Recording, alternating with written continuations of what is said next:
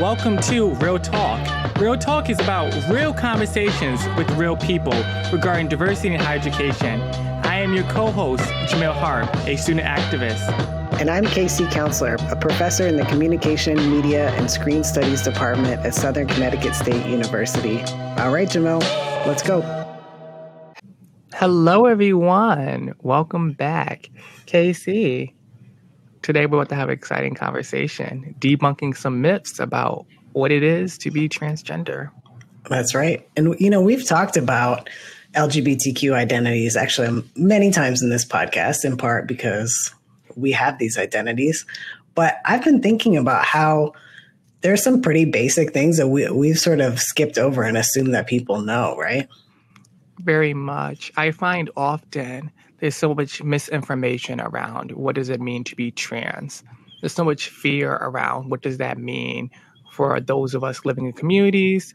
And when we don't know, especially coming out the mouths of trans people, what it means to be trans, I find it really helps transphobia thrives. It thrives in darkness. It thrives in the shadows of lies. So I think today is a good day to debunk some myths about transness and tell y'all exactly what it is. So Casey, what does it mean to be trans? Oh, yeah, that's a huge question, right? So what does transgender mean? That's a pretty big umbrella term. Oh, yeah. And within that term, the most basic definition I would say is folks who don't identify with the sex that they are assigned at birth. So the baby pops out, the doctor, says it's a boy, it's a girl, writes, F or M on the birth certificate. And, eventually for trans people, there becomes a point where, we don't identify anymore. Or maybe we never did with the sex assigned at birth. So I was assigned female at birth, and I identify as male, a man of trans experience. But that's basically what we're talking about when we say transgender is not necessarily, I feel like this used to be the narrative was quote unquote, that you're born into the wrong body. And one thing I really love right now is that, people are having a different approach and saying, no body is wrong. So, we're born, we have bodies. And instead of saying our body's wrong or being ashamed of our bodies, that instead, it's just that we don't identify with the sex that we were assigned at birth. And so I like to push back against this born into the wrong body narrative because I think it can actually cause a lot of harm and internalized shame for folks, extra baggage that we don't need in this day and age. So within this transgender really big umbrella, sometimes people also get confused about terminology we use within the transgender umbrella, right? So if I'm talking about a trans man or a trans woman, what does that mean, Jamil, to you? That you're talking about someone that is identifying as male or female. They have transitioned from something else into this, and that's what we're going with now. And of course, there are some people, you hear a lot of different terminology. And sometimes people push back about that. They're like, I just got this terminology. Now you're telling me there's new words. But there are some transgender people who don't, they don't identify. They primarily just identify as male or female. Yes. Or non-binary. So yes. And or maybe both. Like I identify as a man, but also as a trans man. I think that's a good point. I see exactly what you're saying because often when I'm talking with folks that are trans, I don't even necessarily bring up the trans. They're just a man or a woman. And then if the conversation is specific to transness, then maybe that label is attached. So I see exactly what you mean. But I can see how some folks may want that label attached or may not want it attached. And I think you bring up a good point right there, too, that it's good to follow people's lead in terms of language. So folks will tell you how to address them and just go with what that is. Similar to, I think, other terms like, some people prefer Black versus African American, and just go with that person-centered language. Very much. Because I think, language is very intentional. So maybe I will identify as Black some days and African American other days. I am both.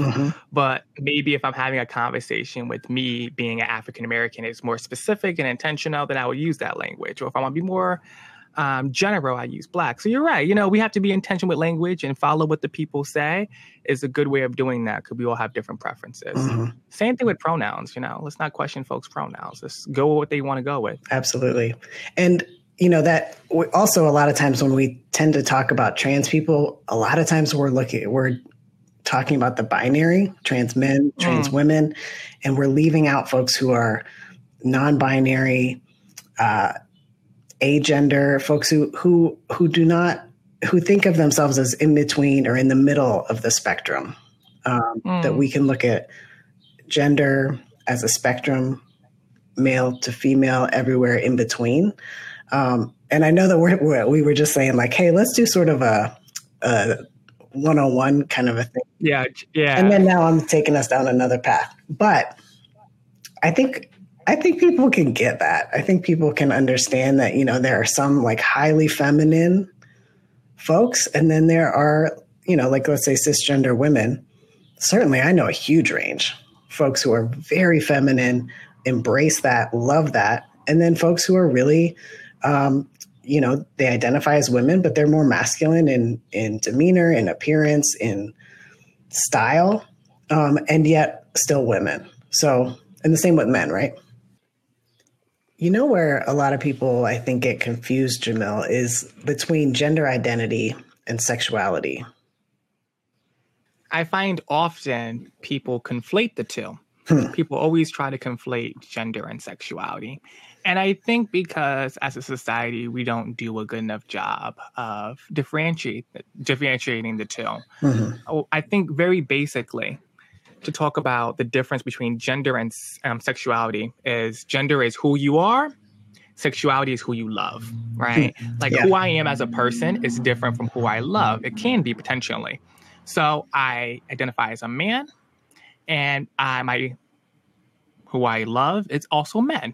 So who I am does not need to be who I love, and who I love does not need to be who I am. So that's why I think it's kind of the basic way of differentiating that is, who are you, one, and then who do you love? Who are you attracted to? Who do you want to be in relationships with? And there could be many answers to that, but mine is, I'm gay and I'm a man. Right.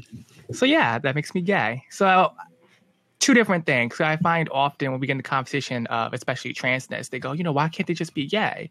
Because that's not who they are. Right. There's somebody different than that. That's exactly right.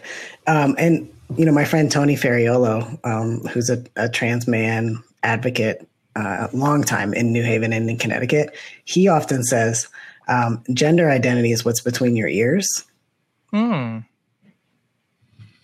Biological sex is what's between your legs. So that's another component, right? That I identify as a man, and then also that, like, what's anybody's business too? Very much. That, somebody's biological sex, somebody's physical self is less your business than than their gender expression, gender orientation. Yeah. Because it's not anyone's business. But, if people are trying to figure this out for themselves, I think, thinking about it internally, who you want to, what's your gender internally? Does it match up with your biological gender? Your gender assigned at birth? I think it's a conversation folks should have within themselves. Who do you love? Who are you romantically attracted to? And then also, how do you express your gender? Like, how do you dress? How are you showing yourself to the world? How are you expressing yourself? Because we can all express gender differently, which doesn't have to be closely related to our actual gender itself, which I think may also trip people up. Yes. I know we keep doing this saying like, oh, let's just lay it out. Simple conversation. And the thing is that in some ways it is simple, but it does break these binary gendered assumptions and the assumptions of heterosexuality. And so that does tend to come across as complicated. So we're doing this as simply as we can. People are complicated. People are complicated. People are complicated. And I find that, a lot of times well-intending folk be like, why can't it just be simple? I just learned a term last week. I don't get why it's not like it used to be. There has been people living like this our entire life, generations before us and before them. These are not new things. We just now have spaces where we can openly speak about them. And it should give us all freedom to be who we want to be. Exactly. You can dress how you would like to dress. You don't have to dress the way in which society says that your gender should dress. You can dress whichever way feels comfortable, powerful. Clothes should make you feel powerful. They should make you feel authentically you. You can show up to the world being your truest self. What gender you want to be, what sexuality you want to be, and how you want to show that to the world, whether you want to do it publicly, in private, or you want to do that in a different way. So I think instead of folks being like, oh, goodness, this is too much. I can't keep up. I'm not sure this is a good idea. It's great for all of us. Right. Because if we could all live like our truest selves, then we all can be free. Absolutely. Absolutely. I mean, I wouldn't add a single word to what you just said. Yeah. That's exactly right. And so, which brings us back to where we started this conversation, is that there's a lot of fear that people have around issues of transness because there's so much that folks don't know. And, we fear the unknown.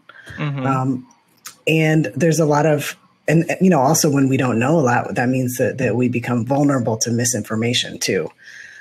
So, I mean, one way that is, or one place where that shows up is not understanding, like, what does transition mean, or what does transition look like? Or how long does it take? Folks typically have questions around that. I think everyone's transition is different. It's unique to them, unique to their availability to healthcare, unique to their circumstances, and also depends on what exactly transition means to that particular person, because that will mean something different to different people. Right. And so, yes, that brings up a good point. So not all people who identify as transgender decide to go on hormones or decide to have gender affirming surgeries. Many do, but also many don't. So it's not a given that people who identify as transgender will seek medical transition. I would also assume that's expensive too. It often is expensive. And again, it depends, and is mostly not covered by insurance. So you have a variability in cost. And of course, depending on what kind of care someone is seeking, different costs. But a lot of times it is inaccessible to many people because of cost, among other things. That brings up a good point. When we're talking about healthcare bills and we're talking about all these trans bills regarding sport, what is healthcare companies saying about the trans community? Well, so one of the things with we should be asking, when these bills are coming up that would criminalize healthcare for youth, for trans youth, what are healthcare organizations, what are doctors saying about this? This deals directly with their work of providing medical care. And, the American Medical Association, the American Psychological Association, the American Academy of Pediatrics, American Nurses Association, American Heart Association, like you name it, support trans affirming care. So I think we should pay attention, because those are the major organizations of healthcare providers. And we should be listening to them when it comes down to issues regarding healthcare, rather than deferring to government decisions about care. But there, a lot of times people think that it's easy to get care as a trans person or as a trans youth. It's not. It's really not. I mean, I'll say that in Connecticut, one of the providers, it's a year to even get in to the program. And beyond that, like the process actually takes some time. There's psychological care. There's, barriers in terms of, there are a lot of places in the US where you could live where it wouldn't be possible to find care. And then for youth, it's not easy. Again, it's not an easy process to qualify for or to get onto hormone blockers. But what blockers do is they buy a young person some time. They put a pause to keep you from going through puberty according to your natal sex. And you can imagine, like, if you're a trans girl going through puberty as a, biological male would be really traumatic. And if we can pause while someone's getting, older, so that they can make their own decisions, just becoming more of a young adult, just to make sure that they're certain. That's what hormone blockers do. So A, those are not easy to get on, and B, they're very safe, effective, and have been used for quite some time. Even when we're speaking about trans youth, I hear this comment a lot on social media that I support the trans community, but I don't believe that we should allow our youth to transition. A lot of folks think that it's harmful for the child to allow them to make a grown-up decision at a young age. I also hear the same argument used for children that want to be gay or lesbian or queer. Like, we're not old enough to make the decision for ourselves. What do you think about that? Well, I recently heard a really great analogy that comes from a young trans person, which is, at what age do you decide whether to be right-handed or left-handed? You don't decide. Intrinsically what feels right. I write with my right hand, and if I write with my left hand, it looks different. It's not to say that I can't do it, but it certainly doesn't feel That's a good way of natural. Isn't that a good way? Because it's not a decision in the same way. It's a knowing of yourself, is what I would say. And a lot of, I think about parents of trans kids who they wish that their kid weren't trans until they reach the point that they're like, my kid is not going to survive unless I allow them to be who they are. And so it's not, I think, listening to parents of trans kids who are supportive, but especially listening to those who were resistant at first and then came to a moment where they're like, my 8-year-old kid doesn't want to live anymore because he can't be himself. Then I just think that it can really be harmful, abusive to deny a kid who they are. And it becomes, often trans folks, like, we come to a place where it's like a fork in the road where we can't do it anymore. So if we choose to stay here on this planet, we need to live as our authentic selves. And people typically use that as a reason why you should not allow your child to be trans, because look, all this bad stuff can happen. But I think what people fail to realize is, if we in our families supported trans youth and our trans family members, if we as a society in our workplaces and our schools and our education zones and sports, if we all accepted the community, there would be no harm, right? Like, I'm not saying it'd be easy, but folks would feel supported, loved, with a sense of belonging. And that's what we all search for as humans. And I find that, especially parents, dealing with children don't really have too much autonomy over themselves. But, parents are well-intentioned. They want them to have, like, of course, the best life they could have and not make the same mistakes they made and, that whole spill. But I think one of the biggest things about parenting, right, is about giving your child all the tools they need in order to be the best selves they can be. And that's something my mother did for me, and I really thank her for doing, because she allowed me to make my own decisions over who I was, who I am, and where I was going. And I think as a parent, that is the best gift you can give any child when dealing with any tough conversation. because I always knew I was gay. I may not have the language to explain that. Right. At like 5 years old, at like 8 years old, I didn't have the language to explain my sexuality or really to understand the concept itself, but I knew I was extremely different from others. And that's how it starts. Yeah. I know I'm different. I'm not exactly sure how. Yes, you know you are. People go, oh goodness, the movies is making them turn this. It is.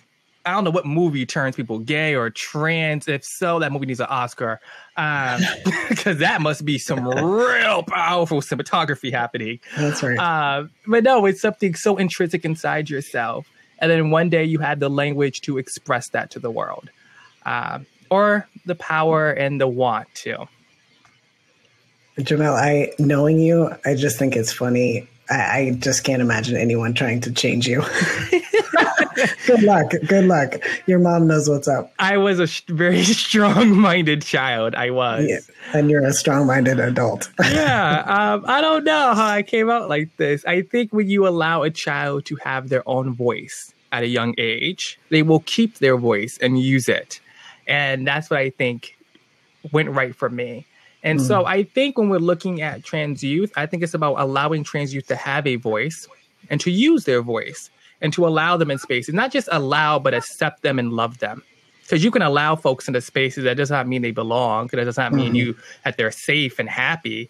But we should accept them into our spaces and love them like they were our own. And then I think that would solve a lot of folks' problems, because often people are talking about trans youth and never met a trans youth. That's right. Never asked. Never called nobody. Never asked nobody. Please, people, call and ask. The best way to beat transphobia is by meeting a trans person. It humanizes the situation. We talk about people like they don't exist, like they don't have lives, children, jobs, lives of their own. Yeah. And, this is where the fact that we are statistically not that many, we're numerically a lot of people, like in the US, for example. But yeah, I mean, we're talking like 1% perhaps of the population. So it can be the case that people think that they've never met a trans person, but likely have. And it's why I love to be a professor and to be out, because I engage with a lot of folks who are, they're on their way to whatever career, whatever place they're going to end up. And if I'm the first one that they know, first person, trans person they know, that's fantastic, because I can help to kind of normalize, humanize this experience, which is, being trans is not all of who a person is. Absolutely and it's not. Also a very important part of who people are. That's exactly how I feel about sexuality. It's not like a huge piece of me, but it kind of is. I feel that. Right. Right. That's why a lot of us need the same umbrella, I suppose. Oh, that umbrella. It's a big one. It's a large one. One day we should break it down, but it's a very large one. That's right. Well, I do want to say one more thing before we introduce our guest for this podcast. And we've been really chatting it up in this. We wanted to give y'all context, a little context before the conversation. A little context. So we're going to link in the show notes a recent article from Scientific American, because a lot of these myths happen, in the language of science. And this recent article really breaks down a lot of myths, especially having to do with sports. For example, and Jamal, I'm sure you've heard this many times, the idea that, like, if you have higher levels of testosterone, you must be faster, stronger, better at sports than people who have less testosterone. You've heard this? Yeah, it's not really how bodies work. It's not. And there are... Not so simple. It's not so simple.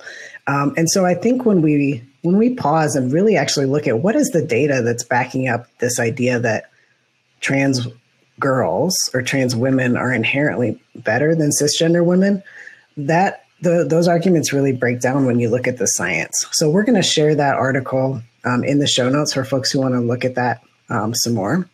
And then we have really a fantastic conversation with two advocates, allies, activists, trans activists who do so much work for our communities here in Connecticut, who are joining us for this conversation. We have Elliot Olson, who's a current student at Columbia, and he is the program officer for trans, intersex, non-binary folks at the New Haven Pride Center. He's also the director of development for Life in My Days in Waterbury.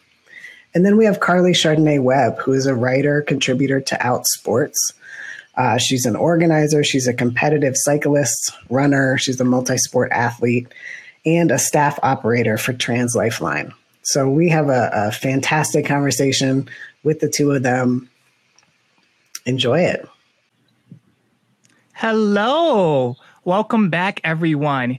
Casey, today I think we're going to have a real fiery conversation, don't you think? I know we are. Welcome to our two guests, to Elliot and Carly. We are here to talk about anti-trans bills, and we're here to bust some common myths about trans people and really get into this conversation that's so important to have right now. Very much. Thank you for having us. Yeah, pleasure to be here, both of you. We're so honored to have you both on the podcast. You two are doing some amazing work in your communities. And I'm so excited to dive deeper and learn more about what resources we're talking about. What are you guys doing? All that. I'm so excited. But as we know, there has been a rise of anti-trans bills. A rise. It seems like there's hundreds happening. There's 2 in Connecticut. Can we explain why there's a rise in anti-trans bills? I think I'll let Carly take this one away because I don't know. The way she answers this question, I think she words it best. Now, I know, Elliot, I know you're going to say in a little bit that visibility does not mean resources. And I'm in total agreement with that 100%. But the one thing you have to understand is that in many ways, LGBTQ visibility and support is at a high tide, and has been trending up for a number of years. And those who are seeking to stop it are thinking, we need a foothold. And they found one. Pick on trans people, specifically young trans girls and trans women who want to play sports. That's what they're doing because they figure that's one we can sell to Eddie and Edna Punch Clock. And they're selling it, unfortunately. They're selling it to the tune of bills in 33 states. Think about it. There's 50 states in the United States, 50. And in 33 of them, you've either passed this legislation, you're debating this legislation, or you introduced this legislation. There's an area from roughly Key West, Florida, west to Arizona, and in the north, as far east as Ohio, all the way to about Idaho that I call no trans land. Because that's what this country's turning into. I mean, Carly, I let's just take a collective breath. I appreciate your putting this in the context of this long tide towards LGBTQ rights and freedom, and this being a backlash because, you know, it's so pervasive. These anti-trans conversations are so pervasive right now that it can be easy to be really pulled down. And I certainly have been feeling this quite intensely because the narratives that they're selling to people, you know, and I know that not everyone who is supporting these anti-trans bills really knows what's going on. In fact, most people they're sold a false bill of goods. So that's something I'm really hoping we can get into today is the false narratives that folks who would otherwise be trans supportive they're just being misled. So I really want to break down some of these things, including in terms of sports. I mean, so Elliot, maybe I'll ask you this. And I have a list at least of 12 myths off the top of my head. But when you think about these trans sports bills, what are some of the common myths that you've been hearing circulating?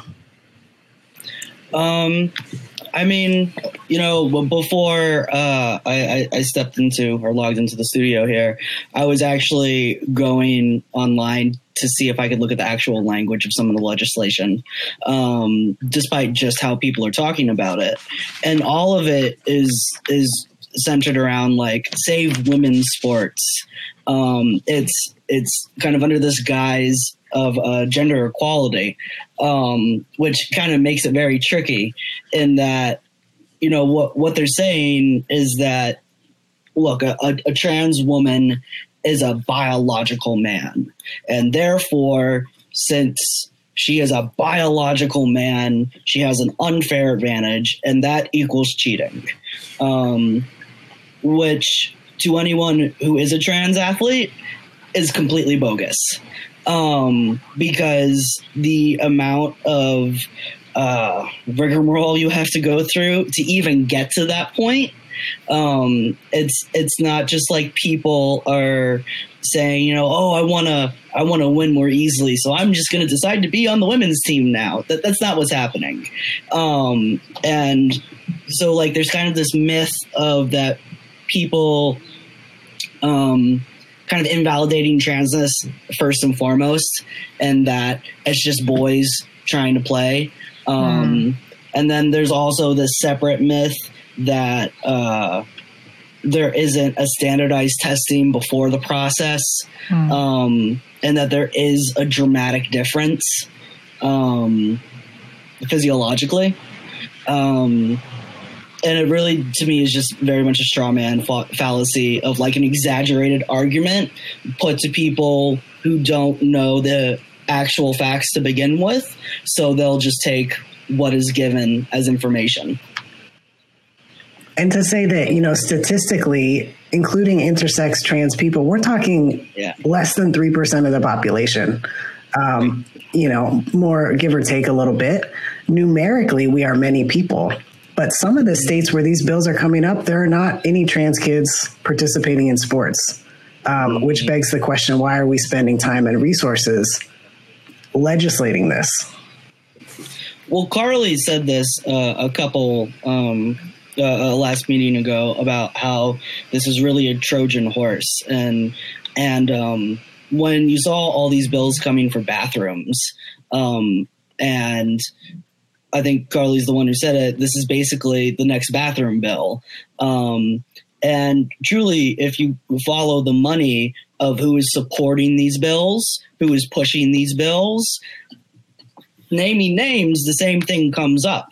And the ADF is kind of just like putting in all the seed money and going, you know, you do it, but we'll back you.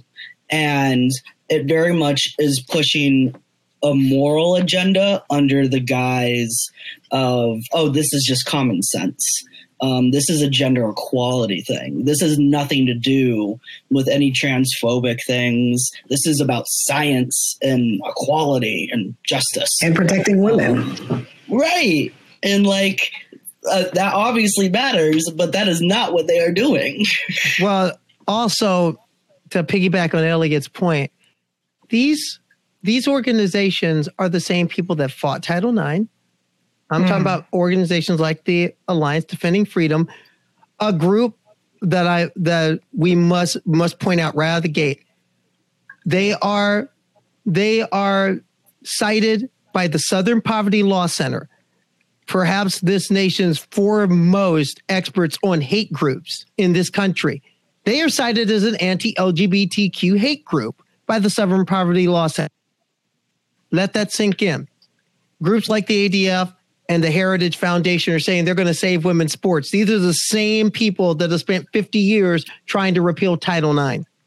The federal law that basically grants equal opportunity for women in education, in employment, in athletics.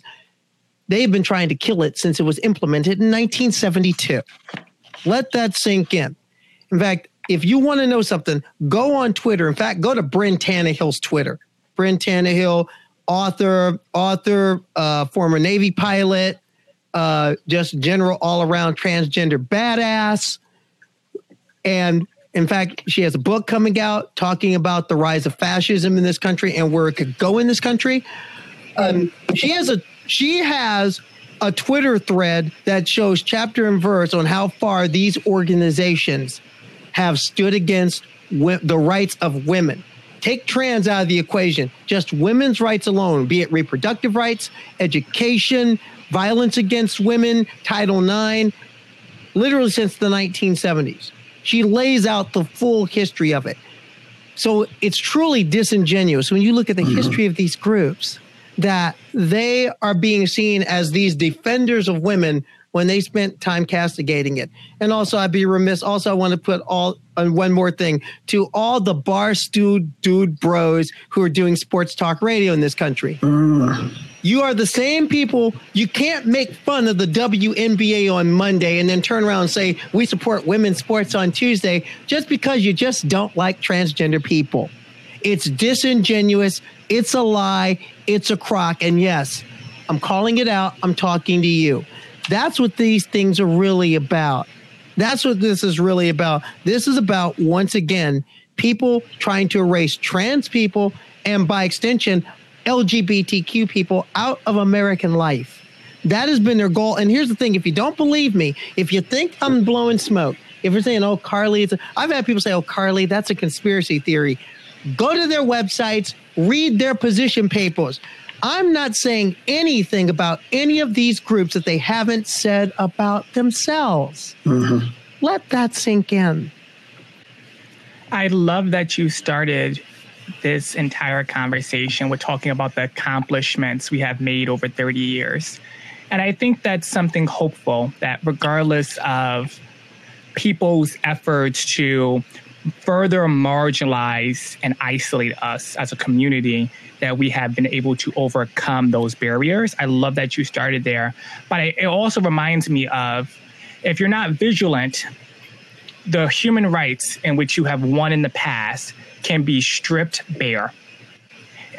As much as we make progress, recession is always at the tip of the table. It is always waiting on the other side. And we have seen that historically throughout this country, that when we win battles, we have to keep fighting them every generation. We have to keep fighting them every year to make sure that we keep the rights in which we win and in which we deserve. And so I really love that you're naming the organizations, because I think a lot of folks are unsure of where this information is coming from. Right? Where is this topic coming from? Why is it front pages of news organizations? Why is this a hot topic all of a sudden? It felt like it just appeared out of nowhere. Mm-hmm. A couple of years ago, no one was speaking about this topic. And then now all of a sudden, here it is, like it's on top of everyone's agenda during a global pandemic and a racial war, I should add. Yes. So I love that you're naming these things and that people are having a chance to understand who is backing these talking points, who are backing these beliefs and trying to isolate communities. Thank you for that. That was good. And I'm really keeping my eye on these bills. There's one in Texas and there's one in New Hampshire that define giving trans youth gender affirming care as child abuse, mm-hmm. which could subject parents to losing their children. And so those, Carly was mentioning kind of a trend that we're seeing towards trying to legislate trans people out of existence. Mm-hmm. That doesn't work. We will still be here. It's just a matter of suffering. So I'm really, that part is concerning me, that so with the bathroom bills, for the most part, that didn't pass. We saw a lot of resistance to that. Now we're looking at sports. I feel like there were probably focus groups and real strategizing for what's a pain point for people. So now we see sports, but now we're seeing this part about healthcare and gender affirming care. And I think we're first going to see it for youth, but I'm concerned about seeing it for all trans people of all ages. That is where I think we really need to keep the pressure and keep our attention. I absolutely agree with that. I think healthcare is the biggest one of the biggest issues for the trans community, maybe just beyond safety and jobs. We rely on our medical care for not only the hormone therapy we might like to have, but just our general health. It's a life-sustaining structure. And, I was so happy to see places like New York and like trans health get put into Medicaid. But there's very much the opposite happening at the same time. And I think you're totally right that kind of transness, pardon me, is being kind of ridden away and out of which is interesting because it actually did used to be in the DSM and was absolutely something that, you know, during a certain time period, if you were publicly found out, let's say, would have had different consequences. But it just blows my mind that, like you were saying, the part of the bill where if you affirm your child's gender identity, that is child abuse, because I can't think of anything more abusive than not affirming it. Especially when you look at rates of suicide and running away. And specifically, it's interesting for Connecticut, even though we're so blue, we have some of the highest rates in this state for LGBTQ homelessness for youth, which is astounding because it's like, what are you talking about? We have all the gay families here. But the opposite is happening at the same time, and there has to be something there. And it's when they don't have those support structures within their families or within their institutions, like their doctor, who they should be able to trust and ask for help, that they find their own way. And we found our own way before, and we'll do it if we need to, but we need to keep the struggle on what we already have, like Jamil was saying, and not just think we've won anything and kind of keep our defenses up. My question is, too, we can talk about Republicans being a huge part of the problem, but how else even Democrats, other people also uphold transphobia, also uphold these things? I'm pretty sure we have these issues in other communities as well. So are there other issues that we're not calling out as well that we should be bringing in? If I may, yes. ENDA. Back in 2009, when the Employment Non-Discrimination Act was passed, but to get it through Congress, they said, let's take out the trans rights writers. Democrats did that. During this recent time when the Republicans in this state were demonizing two African-American transgender girls to raise campaign cash, outside of maybe Jeff Curry in our state Senate and a couple others, a lot of Democrats are kind of staying silent on that. This is take the political parties out for a second. This is beyond whatever your particular political color is according to the maps. I mean, I don't want to get too hammered on this, being that I'm Marxist and Leninist and socialist, but this goes beyond what party you're about. This is about right and wrong. You're either for human rights or you're not. That's what we're really talking about here. So it goes beyond party for me. This is about, how do you stand on human rights? How do you stand on real democracy? What do you stand on human freedom? And let's expand this out a little bit more. The very people that are putting up these bills are the same people who said that what happened January 2nd at the nation's capital was okay. The same people that are putting up these bills are the same people that are right now saying that Officer Chauvin didn't do anything wrong in Minnesota. The same people that are for these bills are the same people that'll put that knee on my neck and Jamil on your neck and say that cop was just doing their job. The same people that are for these bills have no problem with what's going on our southern border. And many of those people who are at that southern border were fleeing persecution from those countries, partially because American policies in those countries, which allowed those governments in those countries to beat down on LGBTQ people. I'm going to butt up against you, Carly. I think you're wrong. And I'm sorry. I know I'm totally like pushing myself in. But like, I think there are a lot of well-meaning liberals who feel like there's a common sense. And I think it's very telling, that these acts are about gender equality and about women's rights.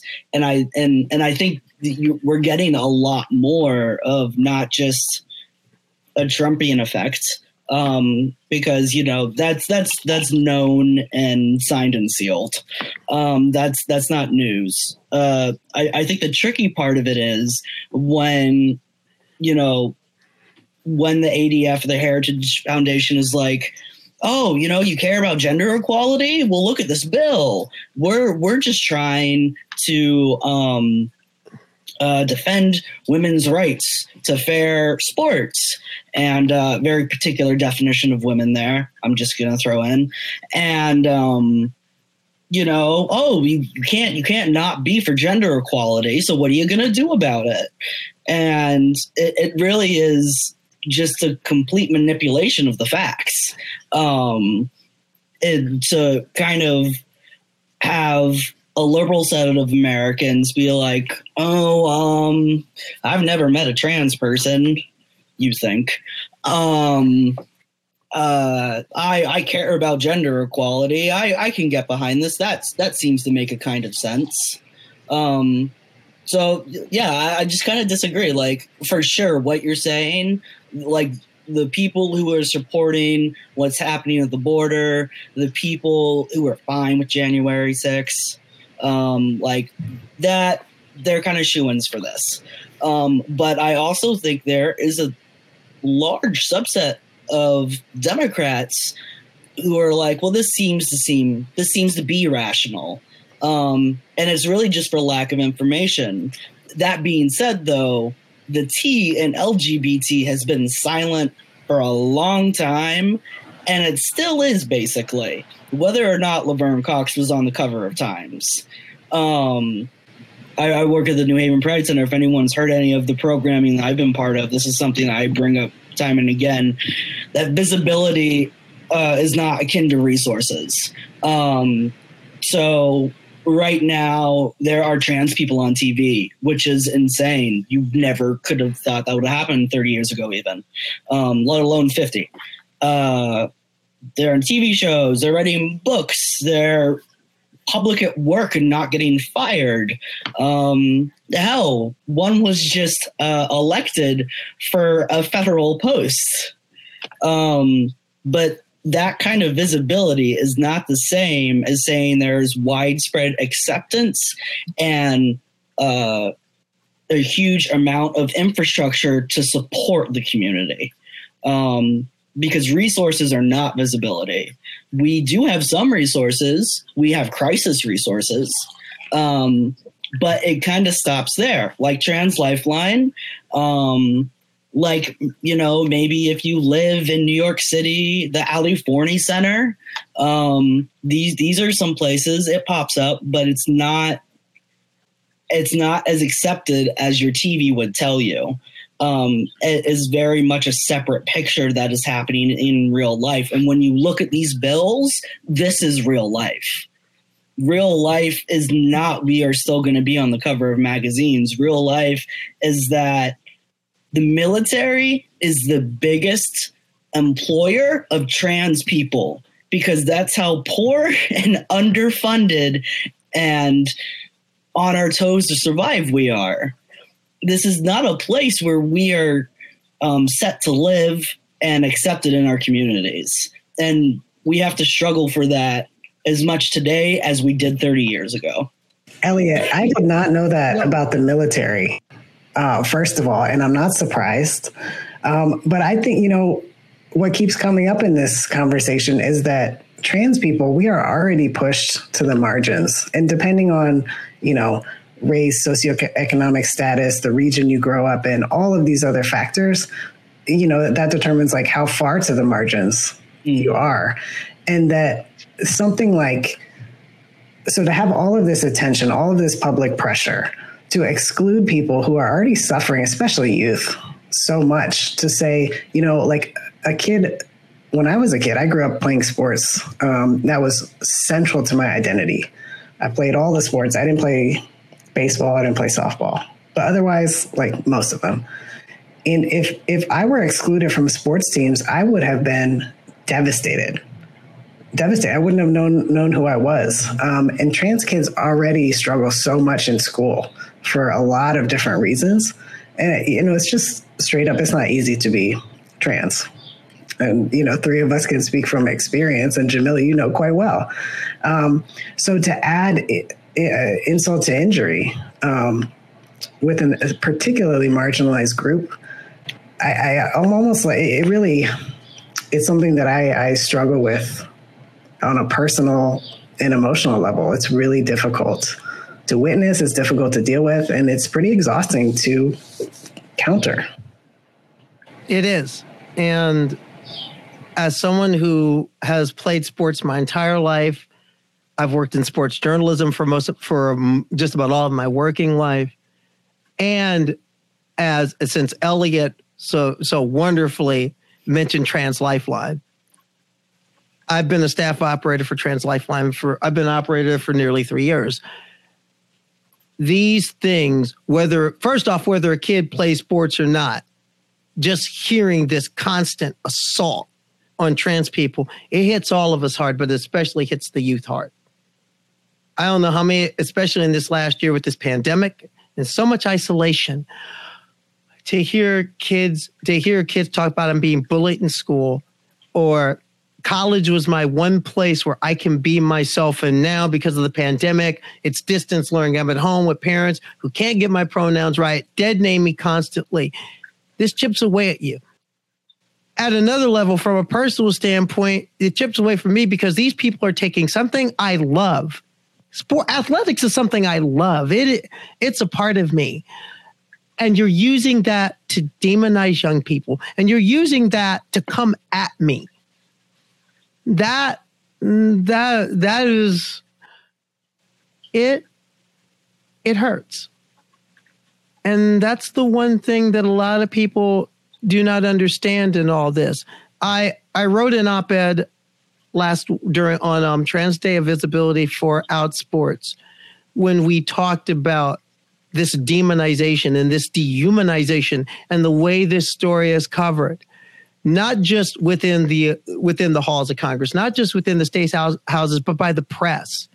It is seen as transgender athletes versus women. It sounds a lot like Godzilla versus Mechagodzilla. I am not seen as a person in this. When do I get to be human? I am not a political issue. I am not a number. We are not statistics. We are people. And that's the thing that people have to understand more than anything else. And especially when you have kids. A textbook case. There's a little girl in Texas named Kai Shapley. This little girl brought the house down in the Texas legislature. Now, I happen to know about this kid in part because of a name that must be spoken here today. I would not be doing my job as a Black trans woman if I did not say the name Monica Roberts right now. Monica Roberts first shed a lot of light on this little girl. Monica Roberts, Black trans woman from Texas who was a strident defender of human rights and very much a hidden hero and very much underappreciated. She passed away last fall, and her loss is still being felt. But when I heard that little girl testify to her truth in front of her state's legislature, the voice of Monica Roberts was resoundingly coming out. And Monica, in her life as an activist, she fought for all trans people, but especially she fought for the kids. She said, those kids are my younglings. She was Mama Bear number one. And just a note on Mama Bears, since a certain congresswoman from Georgia poked a Mama Bear recently, I'll just have you know, Marjorie Taylor Greene, I'm warning you, you're going to push it a little too far. And God help you if you do. If there's one thing you don't mess with, it is an affirming parent of a transgender child. They will rip your heart out and show it to you while it's beating to defend their kid. And you're seeing this nationwide. But I look at these people and I want to ask you, how will you demean and dehumanize that little girl? Will you do it? Will you demean and dehumanize any of those kids? We already know the Connecticut Republican Party will do it. But I also want to ask all these legislators who are for this bill, if you're a parent, especially, if the ADF and the Heritage Foundation were going after you and your children, if they were calling you a child abuser and calling your kid everything but a child of God, how would you respond? Mm-hmm. how would you respond? I think it's really strategic when you think about it too, because it really is isolation, kind of propaganda, and then extraction in a way. It's like, all right, take them out of the places where they feel bolstered, right? It's so hard to find community already as a trans youth. School isn't happening, and that's in the rare instance that you like school and that school likes you. Sports is a safe haven for a lot of things, just for the pure fact that you are allowed to be in a peer group that celebrates you when literally no one does. So isolate from basically your support systems, dehumanize. You know, you're not that little girl talking to all the politicians. You are a number. You are a trans athlete. You're a cheater. Or maybe you're this weird victim of an abusive parent. That makes no sense. And then, oh, by the way, we're not going to defend your right to get a job. We're not going to defend your right to get fair housing. And so you're kind of ridden straight out of existence. Straight not being the operative term. But, yeah, it's scary strategic when you think about it. And it's all being done behind closed doors in the shadows by like only a few couple places. Like these companies are not 007 flying around to all the legislatures. This is just a lot of emails sent and a lot of really crafty language. And people honestly not doing the research into what they're actually supporting. I'll say one thing that was telling for me with Kai Shapley's testimony this week. Kai is a 10-year-old girl, testified in front of the state legislature in Texas with her mother, Kimberly. And, you know, at the end, Kai is not a shy little girl, and she should not have to be doing this. At the end of her testimony, which was brilliant, she I think someone asked like any questions, and she said, "What? Nobody has any questions for me?" And anybody, silence. Y'all want to know more about me? You know? Yes. And so I think that is really telling, you know, like you've been debating trans people. You've been talking about us without us there. And then here you have this actual trans youth here, and you don't have any questions for her? Nothing about us without us. That's right. Nothing about us without us. But that is part of it. A lot of these people, one thing I encourage anyone to do, if you're a cis person, you're listening to this and you want to know more about this issue, for starters, get to know some trans people. And most importantly, get to know some trans people with the idea that you're going to listen to what you're being told. Listen. You know what? You can hear a lot by listening, to kind of paraphrase some Yogi Berra. But one thing to point out what Elliot is saying, and what Elliot is talking about, and what Elliot has done at the Pride Center is an example of this. Because Elliot, what did our good friend and fellow and New Haven Pride Center staffer Maya Leonardo say? That transphobia festers in isolation. Transphobia thrives, transphobia thrives in isolation. Mm-hmm. And we're seeing that axiom play out over and over again. And what Elliot is saying is very true. These people are not 007. And in many ways, they're not exactly doing it behind closed doors. This is out in the open. If you want to know, again, go to their websites, go to their position papers. They're telling you what they're for. And again, to cis people who are listening, number one, if you want to be involved, and if you understand that this is the wrong way to go, if you see it, if you see it, speak it and act on it. And the first part is learn what you're up against, learn what we're up against, get to know some trans people, because chances are you probably know some trans people already. Mm-hmm. You just didn't know it yet. And from there, get the knowledge. Because what Elliot is saying is very true. A lot of people who are just the average workaday people are listening to this. And like Elliot, and I'm glad you brought this up, that a lot of people are thinking, oh, this is gender equity. Okay, this is fighting for women. And they think the conservatives have often done this on many issues where they'll tell you it's for one thing, but really it's the exact opposite. If nothing else, conservatives often conservatives, transphobes, homophobes truly live in bizarro world. And it's by design. They will tell you that black is white, day is night, and up is down. They will try and say that this bill designed to save women's sports when everything is gone for is tried to hurt women's athletics, hurt women in the workplace. And that's one of the plans that's long range, I might add. The long range plan to this is,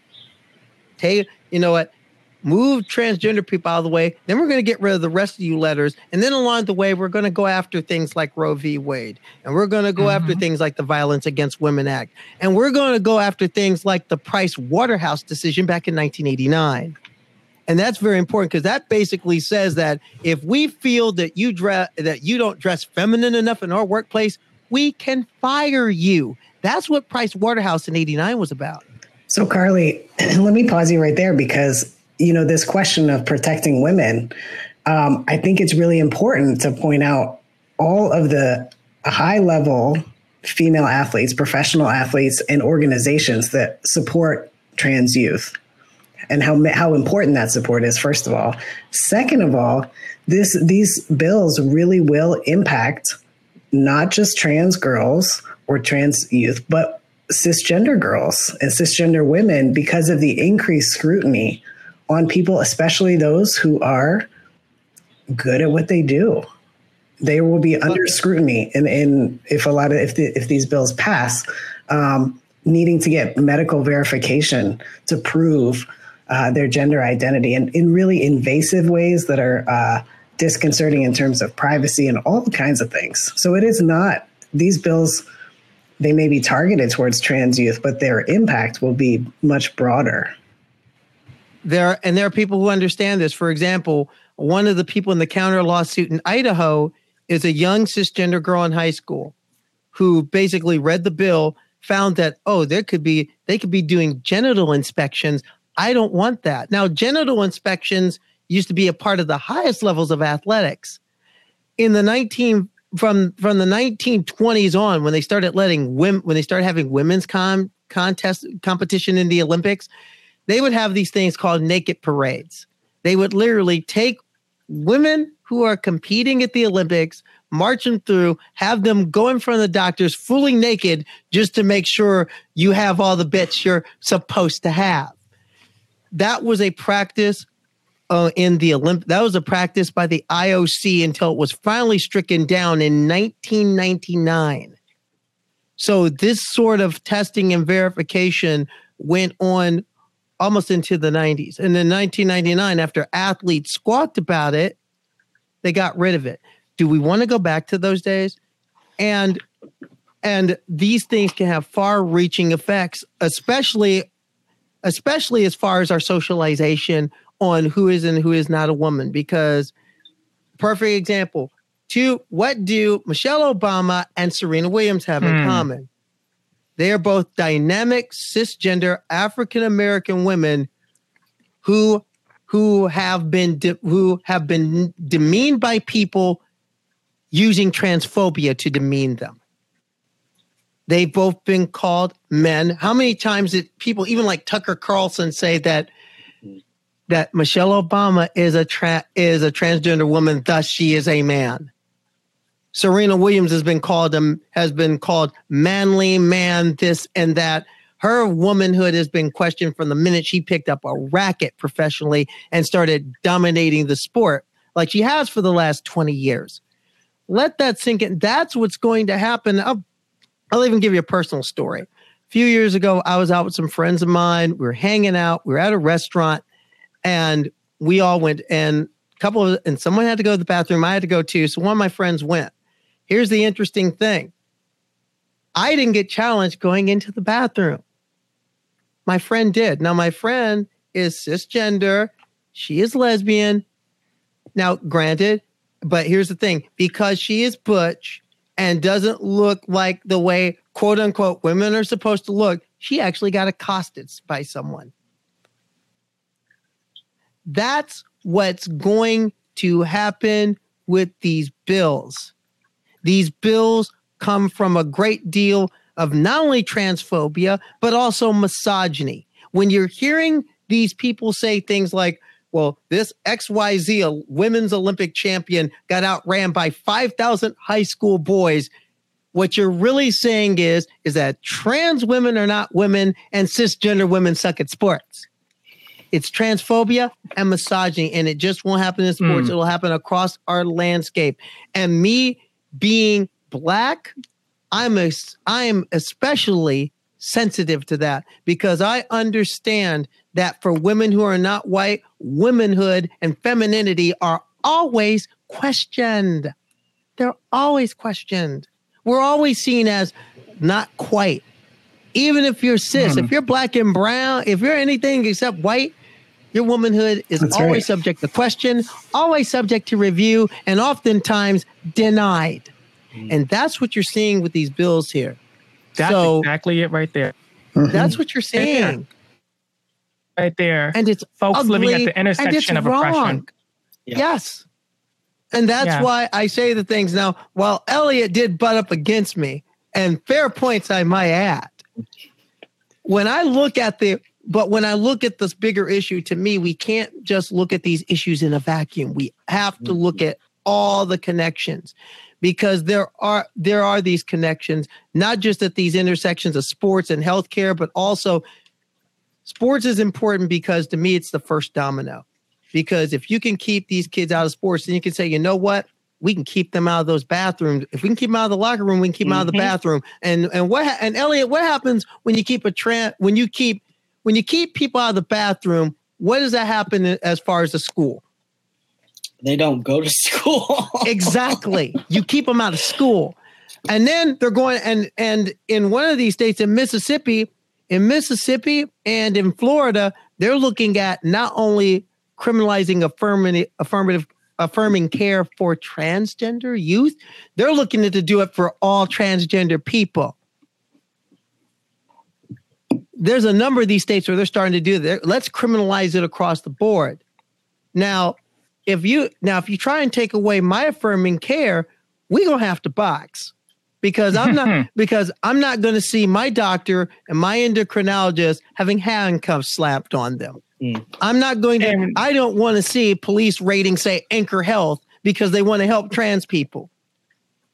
No. Well, you bring up a really good point. Since we're talking about fighting for rights and fighting against all these different things. Let's say there are students listening to this podcast and they want to get involved in their community. They want to get involved on this topic. Where do you think they should start? Elliot, you take this away because this is you right here because you've been doing this work, especially in the housing end. For sure. And thank you for that. Well, if you happen to be in New Haven, there is this amazing place called the New Haven Pride Center. Even though COVID happened, despite COVID, we're going even stronger. We do internships. We have program officers. We have a women's program officer. I'm the trans program officer, and then a youth program officer as well as Latinx. We have support groups, we have programs, we have panels, we have a library, we have a closet of affirming clothing. And then besides all that fun stuff, behind the scenes, we're also always working with talking to each other, seeing what projects we can get off the ground. For example, now during COVID, the rent moratorium has happened. Because trans people are kind of on the fringes of society a lot of the time because they don't have access to stable jobs or housing. When that moratorium ends, a lot of trans people are going to become homeless. That's just a fact. along with a lot of other people, but they're a huge part of that statistic. So right now, I think we're in talks with like 3 or 4 other organizations just about creating housing initiatives, particularly for trans folks and the larger queer community, of course. I will also say at my other job, at Life in My Days, we are also doing a trans housing project with our own mutual aid software. Hashtag We Shelter Us. If you want to get involved, but you don't want to come all the way to New Haven, but look at where you already all are too. If you're in school, there is probably 80 to 90% some kind of queer org, a club, a support group. If you don't have access to that, there are too many to choose from online. You can get connected. You just kind of have to open the door to it. But I will say the New Haven Pride Center is the best. And if you choose us, I mean, obviously that's the only right choice. But that's just me.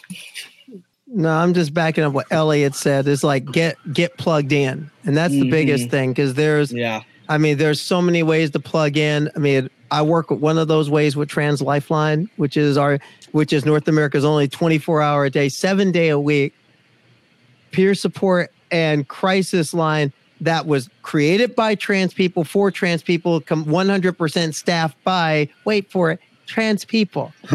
And also for the kids, I mean, especially for young people, if you need to, like, for example, if you need to talk, if it's really been hitting you, yes, I'm throwing this number out there, 877-565-8860. That's 877-565-8860. We didn't shut down during the pandemic. In fact, we revved up, we upgunned. We started during this pandemic over the last year, for example, started a Spanish language, got a fleet of Spanish language operators that can deal with people in Spanish. That's something that's going to expand and continue to expand. We're continuing to expand the number of operators they have. If you're interested in volunteering, go to translifeline.org. We don't have enough. We can never have enough people manning those phones, because the need never takes a break, and neither do we. But at another level, there is organizing being done across this state, be it Life of My Days, be it through the Pride Center, be it through an organization near and dear to my heart, the Party for Socialism and Liberation, which has done a lot of work as far as trans organizing in this state and has helped win victories in this state. There are also organizations such as CTAC, and these were people that pushed and wrote the initial human changes in the human rights law back in 2011. These are the people that wrote it. These are the people that wore out a lot of shoe leather to get it, among a number of orgs. There is, especially in Connecticut and in this state, there is a tradition of action that you can plug into. And that action now more than ever needs you. I mean, I understand, and I know a lot of these things are happening across the country. And we're standing in solidarity with people across the country and with orgs across the country, orgs such as the ACLU, who are putting out all these legal fires right here. Much love to Chase Strangio. To all these people in all those states pushing these bills, if you haven't heard of Mr. Strangio yet, you will. And when he's done with you, you'll wish you hadn't. But there's a lot of work that we need to do at home, especially in regards to this pandemic. Also, I want to mention cancel the rent CT, because if they drop that moratorium, it's going to hurt a lot of working people in this state. It's really going to have a catastrophic effect on trans people. So we don't need another moratorium. We need to cancel this rent. We need real relief for the people. So though there are so many ways to plug in that not only help trans people, they help all people. But again, at the beginning, plug into these orgs, and most importantly, once again, listen to us. listen to talk to trans people, listen to trans people, and understand that we know our lives better than anyone else. The experts are trans people, and right now they are speaking, and right now we're speaking out. We need you to listen, and we need you to act, and we need all of us. Carly, that is a perfect note to end us on today. Listen to trans people, plug in where you can. We need your support. We need your support. And thank you to both of you for doing such critical work in Connecticut for the people here and beyond. And thank you for being here and being part of this conversation today. Absolutely. Thank you. It's been such a pleasure. Thank you for having us. And Casey, thank you for writing those dope comics. You're so welcome. Thank you for telling your story, because it's a story that needs to be told. And it's stories that we need to hear. We need to hear more, especially from trans masculine people, because too often, especially in the sports thing. And before we go, I want to throw an article out to people. It was written by an excellent journalist in their own right. Proud to call him a colleague. Brittany Dana Creta in Inside Hook a couple of months ago wrote an article entitled, "What about the trans athletes who compete and win in men's sports?" And they were talking about how transgender boys at the high school and college level are affected by all these bills, how they are affected by the transphobia, and how they're fighting for their right to compete, and how they're working through it with their schools and with their schools and with just the tenor of society right now. This is a voice and a viewpoint that is often overlooked in the discussion, as is trans masculine viewpoints are often too overlooked in trans spaces in general. And I think we need to have the whole width and breadth. So to me, if you want to know, if you're one of those people who are saying, well, what about trans boys? There's a start, and there's more articles like it. Let's not, just we like need another podcast. Well, I'd like to see that. I'd like to see a trans men's roundtable with Casey, Elliott, get a few other people. Hey, if you can get Chris Mosier in it, he's available. If you can get somebody like Reverend Lewis Mitchell in here, I'd be up for it. Reverend Mitchell was a mentor to me in my own process. I am for, we need as many trans voices as we can. We need people hearing all sorts of trans voices from across the spectrum. We need trans women, trans men. We need non-binary voices. We need voices heard, and we need people willing to listen, because that's the reason why these bills succeed is because people don't hear the facts, and people don't hear the voices who are going to be affected by this. That's worth 100,000 Laverne Cox covers. That's just hearing the everyday people, because at the end of the day, that's who we are. We're everyday people.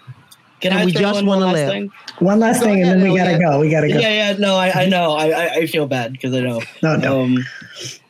I also want to say, right, Carly, we're talking about ways to get involved, and I want to point out as well that, not everyone has the time or the energy to maybe go find an organization to be part of, or to better yet, write legislatures, or write your legislators. And I think one of the most critical ways people can help, and especially if you're already part of the queer community, this is something I kind of expect you're already doing, is having those conversations with your family and friends about who trans people are. That right there. Because it's, again, this is about lack of information, lack of understanding. If that was solved, this wouldn't be a thing. And that's the way we humanize this. And you can do that. You can do that from the comfort of your pajamas and your couch. Yes. You can do it. I cannot agree more with you, especially as someone that's gay, right? Like, I need to use my privilege and educate my family on trans experience and identity, and talking about those different problems that are happening in the community. That's my role, right? Us in the queer community, we're not exempt to this, right? We need to play a role in uplifting everybody else in our community. We have to be very intentional with doing that.